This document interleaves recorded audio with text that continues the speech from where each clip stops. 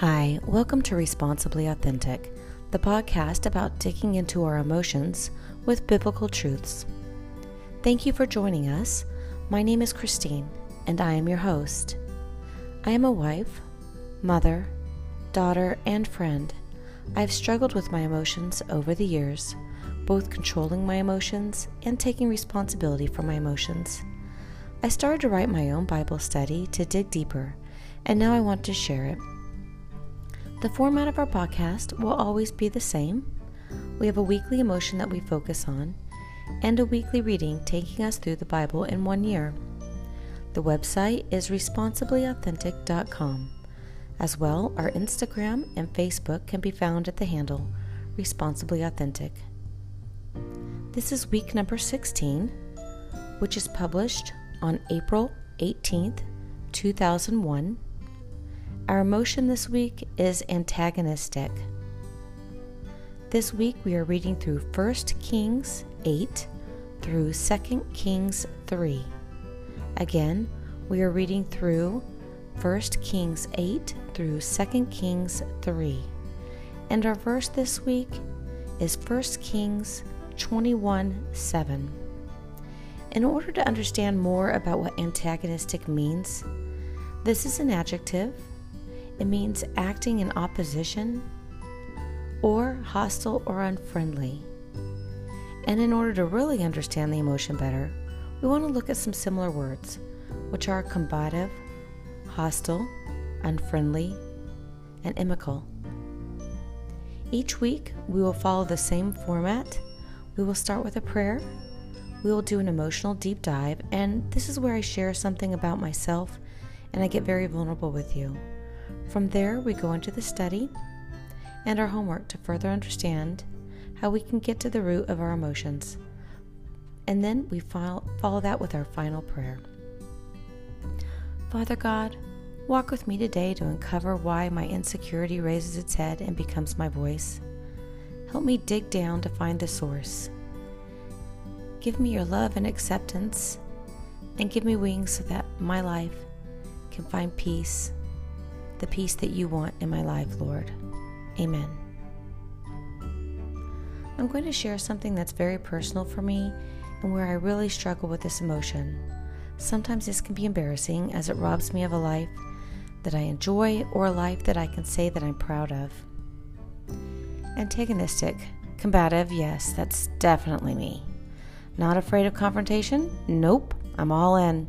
Standing my ground? Absolutely. Is this a bad thing? Aren't we raising our children to stick up for themselves? Some of us feel like we've been fighting our entire lives for our rights, for our desires, for anything and everything. But when does the fight for survival or rights go beyond fighting for and turn into fighting against? As I've gotten older, the fighting feels more personal, more ego-driven, rather than survival, more of a one-upping someone, more competitive, more as something to prove. No one tells me that I'm less than when they disagree with me, yet I take it as a personal attack and I immediately fight back. I become combative, antagonistic, and yes, sometimes hostile. My actions are more ego-driven. What within me, someone who thinks their self-worth is strong, is so insecure that I take a challenge as a personal threat.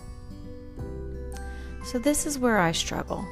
But now I'd like to provide a pause in the podcast so that you can think through your authentic truth. Go ahead and press pause, and when you're ready to begin again, just press play. Welcome back.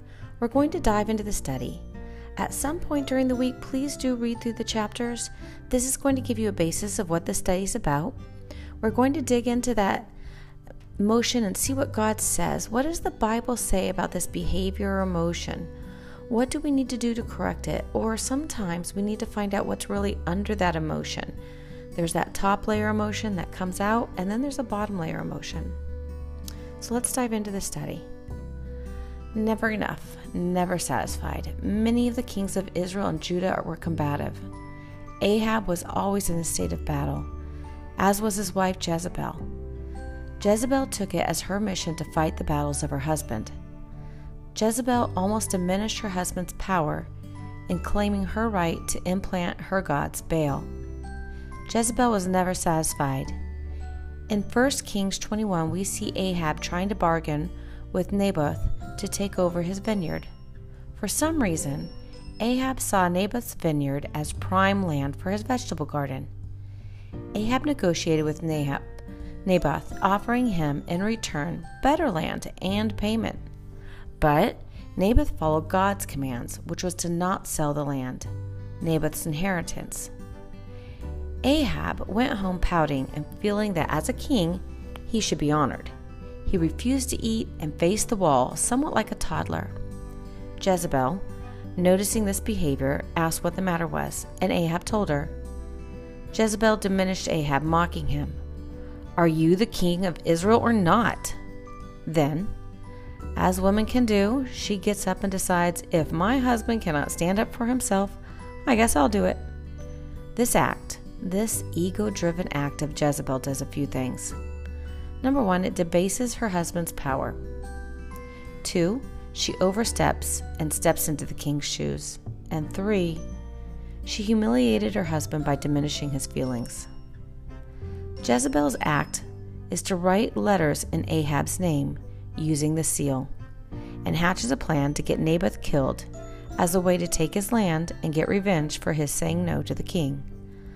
I will not say that I've done anything as rash as Jezebel trying to get another man killed, but they lived in harsher times where lives were lost more than the norm of today due to war, famine, and the like.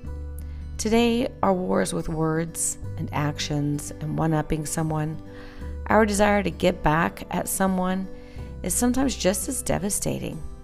We go to war on social media, we gossip, say ugly things, plot and scheme. But why did Jezebel do these things? Why do we do these things? Why do we feel so wronged even when there's no desire for a wrong against us? Nahab did no wrong to King Ahab. He simply said no.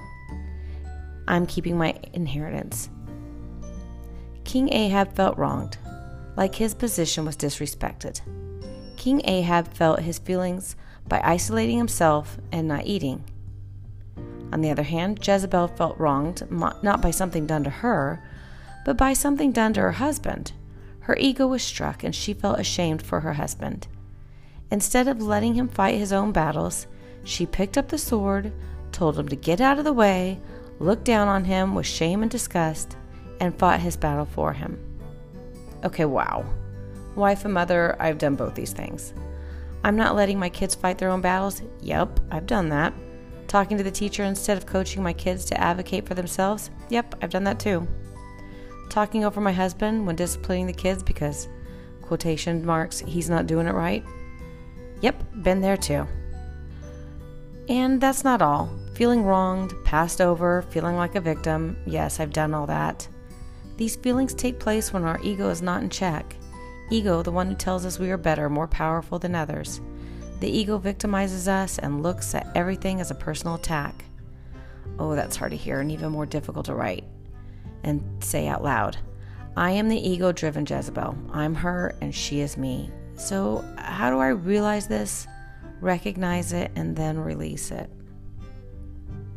So at this time, I'm going to stop and pause for a bit. This is your chance to take any notes from what you heard or just think through what you just heard. Go ahead and press pause, and when you're ready to begin again, just push play. Welcome back. We always want to do a bit of homework to understand where these feelings, this emotion is coming from. Our homework this week is to look at times where you felt wronged. Journal about it and feel those feelings, the scorn, the betrayal, the sadness, the anger. Look inward and ask 5, how does that make you feel? So you say the issue that you're dealing with, and then you ask yourself, how does that make you feel? And provide an answer. Then you do that 5 more times. Because by asking how does that make you feel and providing the answer, by the 5th time you should really get down to that root cause of why you're feeling the way you're feeling. For example, you might have anger as your first response, and that's the top response. But when you get down to it, that might not be the real emotion. That's just the top level emotion. The real emotion might be that you felt betrayed. And that's how you get to the root cause, by doing the 5 how does that make you feel. I'd like to say one thing before we go into our final prayer. I'm not a counselor or therapist, and I'm not licensed in any way. I'm simply someone that discovered my emotions were taking over and taking control of my life. If you need to reach out to someone, please reach out to a therapist or counselor who can help you or guide you through it. Just remember, we are not in this alone. You can reach out to me at any time at contact@responsiblyauthentic.com or on our website. You are not alone in this. You are enough, and you are at the right place at the right time to be learning the lessons that you're learning today. Life is not easy. Just know that you have support. Father God, this week was a stern look at myself and my behavior. Lord, help me stop and recognize these behaviors. Give me the strength to overcome my ego-driven desires. Lord, you are my Savior. You are the one who sees me, my heart and my soul. Yet you love me anyway. I praise you, Lord, for saving me from myself. Amen. Goodbye, everyone. I look forward to talking with you next week.